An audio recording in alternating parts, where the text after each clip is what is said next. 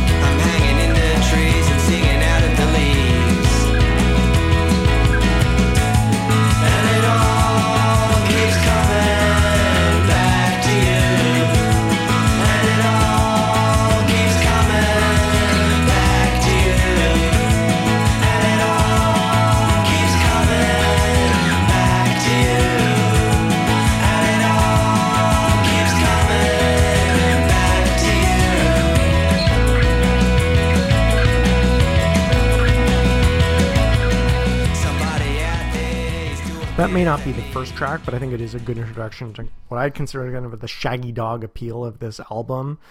And one of the things that's kind of distinctive is their use of this keyboard sound. And I think we've determined that it is a keyboard and not a recorder or melodica or some sort of wind instrument. But the way they play it just really feels very kind of breathy and natural.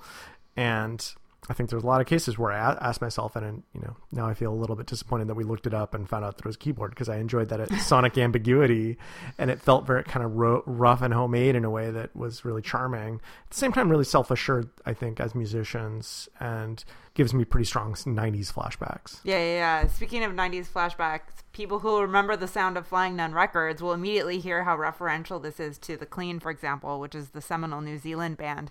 And I'm a person who really likes that sound. So, in fact, when I was in Christchurch, I tried to visit the home of Flying Nun, but it was actually just an office, and it was closed because it was the weekend. But the relaxed joyfulness of the keyboard or melodica, whatever it is, I mean, I guess we did determine it was keyboard, but I still think it feels like a melodica. Anyway, it's what I really like about that track, and it's unfortunate that they only use it on a couple of the tracks. It's unfortunate, but I think they do, where they use it, it's really appreciated. I think another thing I really appreciate on this track in particular is that they use the backing vocals, and I think there's this really simple chorus in this song, which just repeats the same lyrics over and over again. It all keeps coming back to you, and they just over and over again sing that. But there's this male backing vocal that just adds this incredible harmonic richness to what otherwise would be pretty simple, and I think makes it a lot more satisfying. And I think that's true of a lot of the better tracks on this album, is that they have this kind of poppiness to them and this apparent simplicity, and then you dig further and there are these hidden layers that may become revealed on further listening, and that's definitely true of this first song, I Don't Mind.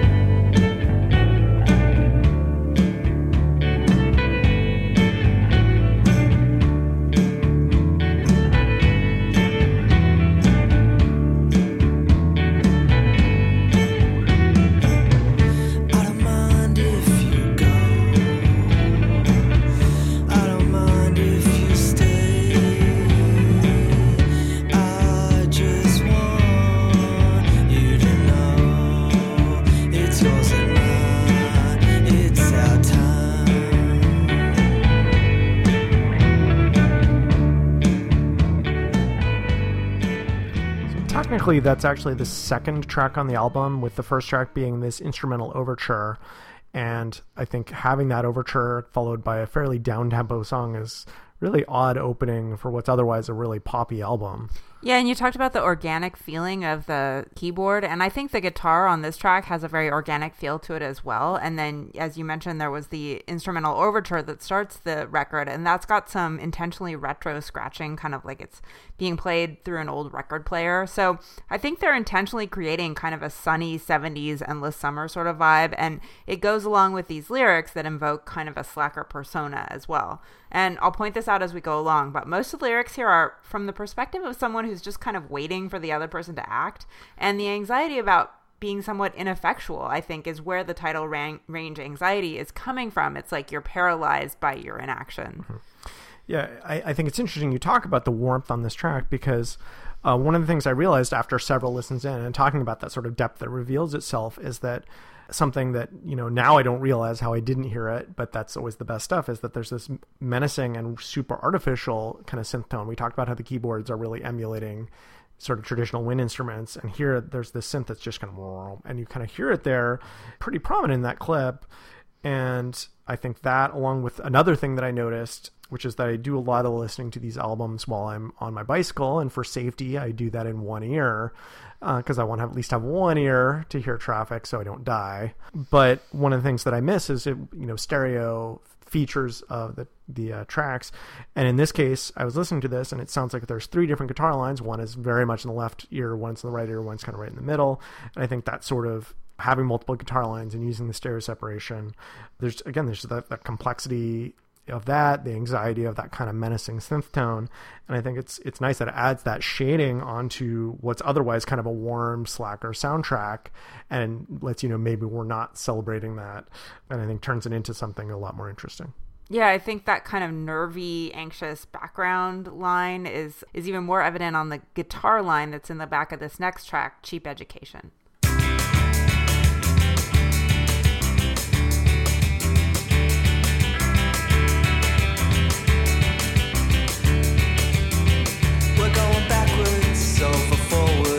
Taking nature over nurture. Is there reasons to your actions, or an answer to your problems?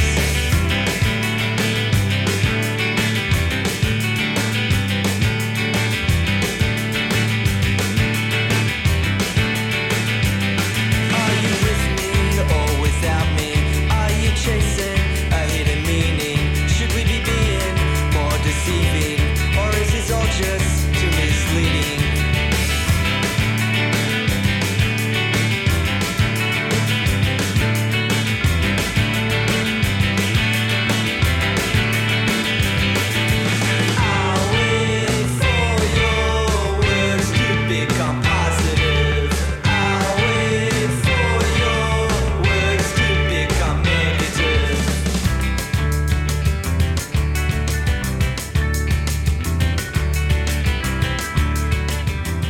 Another track that has an issue that a few of them have, which is that you're waiting for that hooky chorus that never actually comes. And I think my biggest criticism of the album overall is that there are 12 real songs here, and there are maybe 5 or 6 ones that I really love, and I think they needed to do a lot more editing, because the whole thing is only 41 minutes, but I feel like there's a lot of filler here.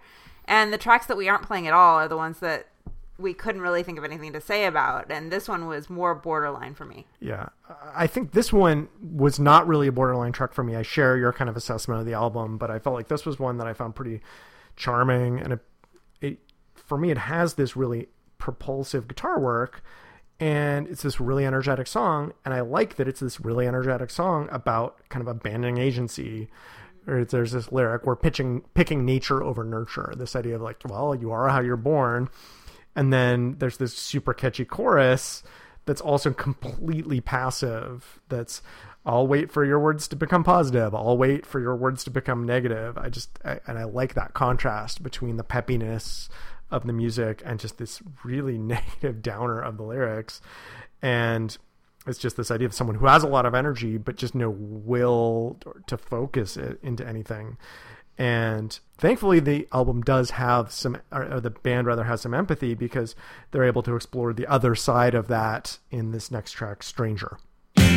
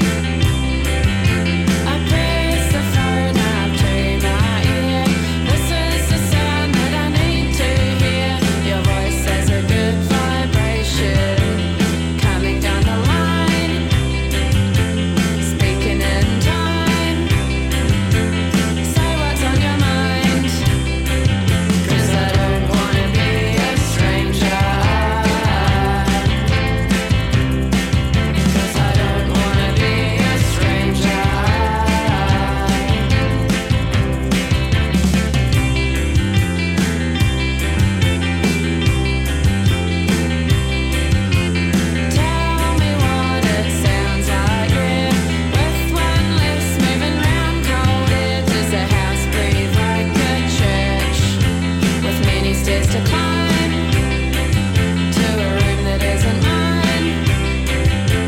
Say what's on your mind, 'cause I don't wanna be a stranger. I don't wanna be a stranger. 'Cause I don't wanna be a stranger. The female vocalist here, Julia McFarlane, has such a lovely, charming voice, and I like her Australian accent a lot, and I really wish she sung on more of the songs. For me, the best tracks on this record are the ones that have either her vocals or the keyboards, and I feel like that's because the songs seem to need that kind of distinctive high-pitched melody line, whatever the source of it is, and the ones that lack that kind of feel very similar to every other jangle pop, all-male four-piece that I can think of. Yeah, and it's interesting. I from looking at the lineup, I think she does also play keyboards, and she only sings on maybe 3 of these songs, but it is so nice, both sonically, it's a refreshing counterpoint, but then also that they're able to get this different perspective, this different viewpoint. And for me, I think it was more interesting to hear this woman not complaining, but singing to someone like, hey, come on, get your act together and tell me what's up. Like, you need to move and act. I'm ready for you to do that. Instead of hearing his perspective of like, I don't feel like acting, or I feel like it's not in my nature to act. I think hearing this guy, Martin Frawley, it just seems to revel in an action, and it gets a little old. So I think this is the second single off the album, and I think it is a good choice and a nice compliment to Back to You. Yeah, it's so catchy and fun, and I think it's worth mentioning that this has the most spirited drumming on the record, and in fact, it's the only one where I even notice the drums at all. And as I mentioned, it's one of only 3 tracks that uses this female vocalist, and another one is track 7, which is called Shoulders.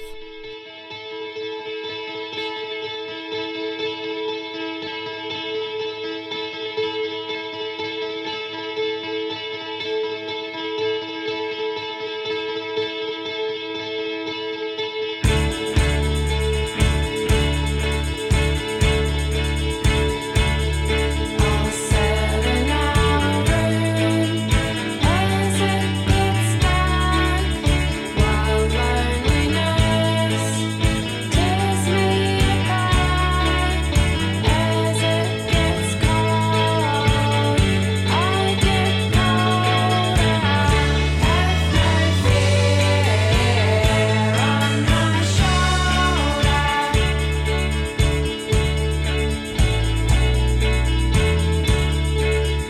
Every day gets dark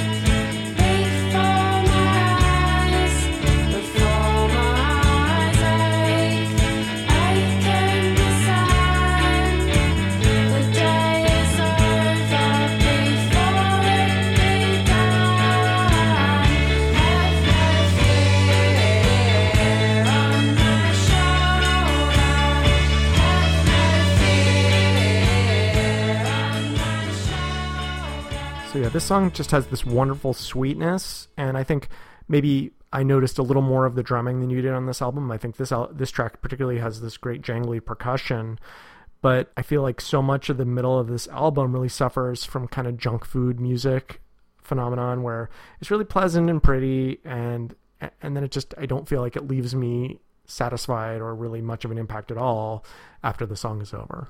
You know, the reason we wanted to talk about this album is because, as always at this time of year, we're deep in the weeds of doing our planning for the South by Southwest Music Festival in Austin, which happens mid-March. And this is one of the bands that's been getting a lot of buzz, and who's definitely on my list of wanting to make sure and see while we're there. But the feeling I get from this record is that there's a lot of potential here that hasn't yet been actualized. They've just recently got picked up by Merge Records, and that's a great label run by Mac McCaughan of Superchunk, and they tend to do a really good job of nurturing the bands they take on. So I'll look forward to seeing what they're doing next, but I'm with you. I felt like the lyrics as well kind of hint at a lot of big ideas without really getting us there, and they're kind of too vague, and I really wanted more specificity to understand what they were trying to get across. And I think the best example of that is this next song, Fern Murderers. I know that someday church bells are on their way. I hear 'em getting louder by the day. It's ringing in my bones like the old telephone I threw away.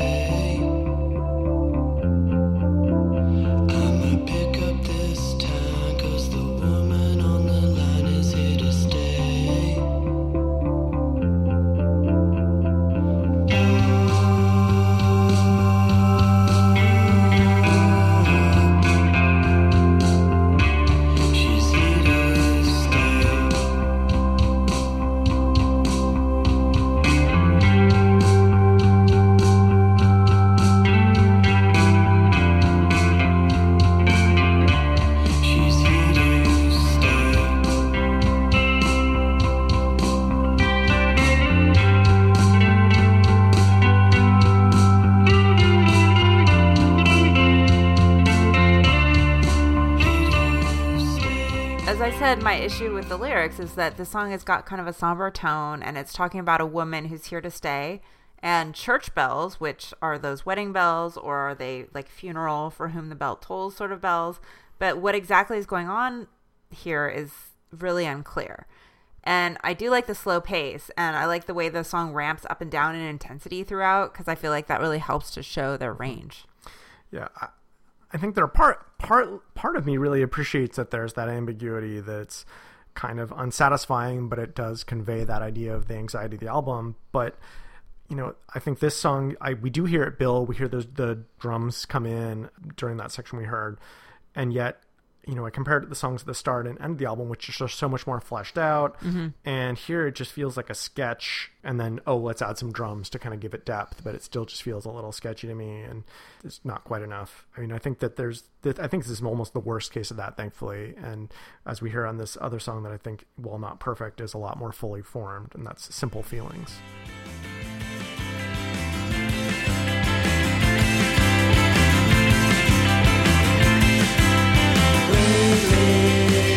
Life has been a dream, girl, that I've hated a long time.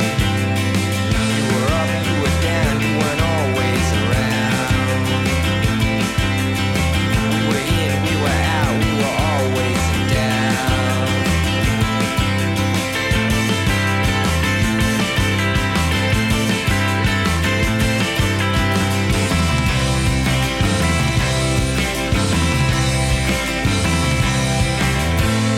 I've been missing seeing you around,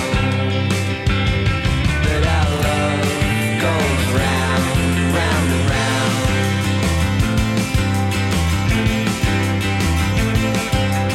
Maybe time will make it easier, 'cause I've hated a long time. You were hot, you were cold, you weren't always so bold. I was done, you had won, it had only just begun.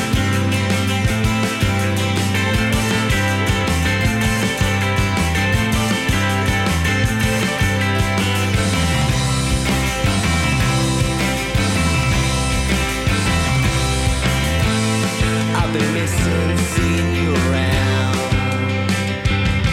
but our love goes round, round and round. I agree with you that this song has a lot more heft to it, and I really like the energy of the guitars and the way the instrumentation kind of goes in loops. I feel like it has a real sense of moving the song forward. It's kind of cyclical. I don't know if I'm describing that right, but you know, it kind of comes around. But at the same time, it's like some of these other tracks, I feel like it's setting you up for this hooky chorus that then never actually materializes. Yeah, this song I think has such great intricate guitar work, and I feel like there's a good momentum to it. But, and I think I have this, if I have a problem as a music's listener, that it's really my first instinct is just not to pay attention to the lyrics and just listen for the instrumentals.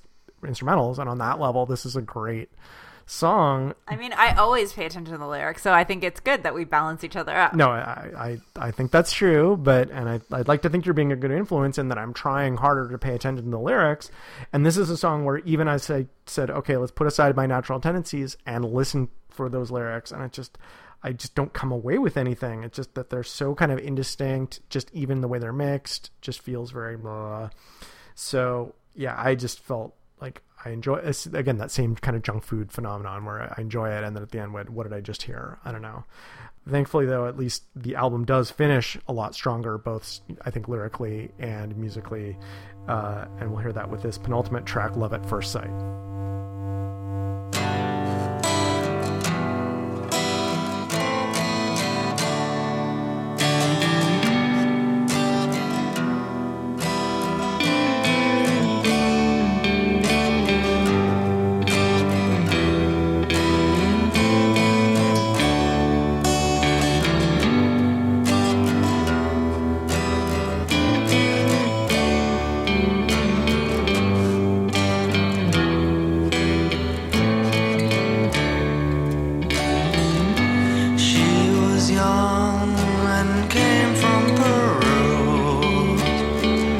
I was dumb, was not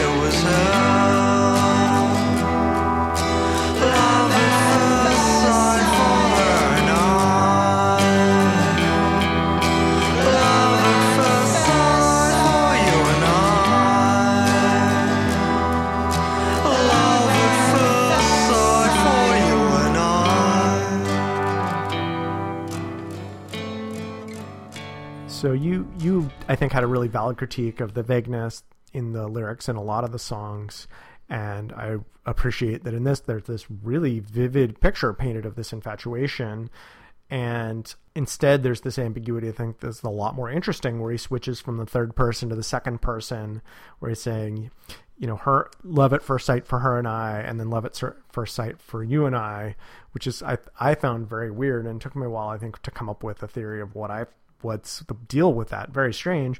But I think as you listen to this song, and there's this infatuation, he's going to go up and talk to this woman, and then it, I think, becomes pretty clear that this guy's a loser who really doesn't have a chance with this really stylish Peruvian DJ who wears Louboutins. Louboutins, yeah, exactly. So it ain't happening. And so I like that it's taking this love at first sight, which is such a romanticized notion. And when he's saying love at first sight for you and I, it's almost this death knell that it's like, yep, we have something good, but there's this love at first sight is going to be the end of whatever this current relationship is. And I just really enjoyed the inversion of that expectation of that cliche. That also provides a nice lead into the last track, Empty Road, where he's basically stalking someone. He's kind of following her down the sidewalk as she's stumbling, and she's not aware of it. And he's kind of like hiding behind cars. And it's very creepy. And you could kind of take the perspective that these two tracks here at the end of the album show the story arc of, you know, this is what being an ineffectual slacker who's paralyzed by inaction gets you. You're just seeing someone walking away from you, and, you know, metaphorically representing like anything that you might go after in life, and you're just watching it walk away because like you never took any steps to go after it.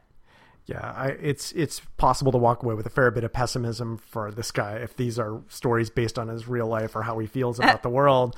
But I think there's a reason for optimism musically, and that is that, you know, in that final track you're talking about, there's sonically so much in common with the first track. I feel like there's just there's similar kind of pace, a similar tone, the similar scope, where they're almost the same length. I'm pretty sure they're in the same key. I don't have a perfect ear, but they sound very close, sort of sonically, really similar guitar tone.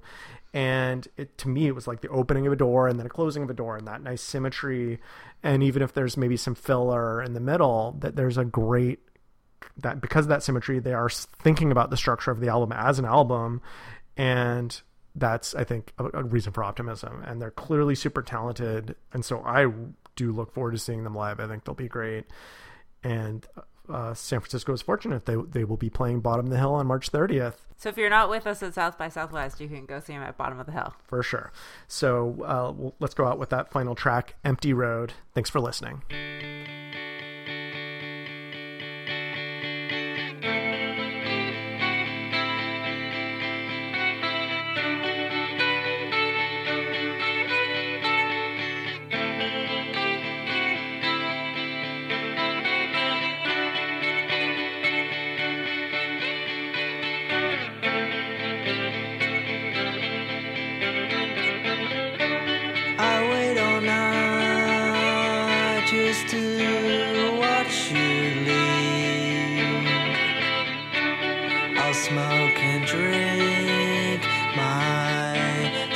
To sleep. You walked along an angled road. I saw you turn into a crescent or a grove. That's when I knew. That's when I knew.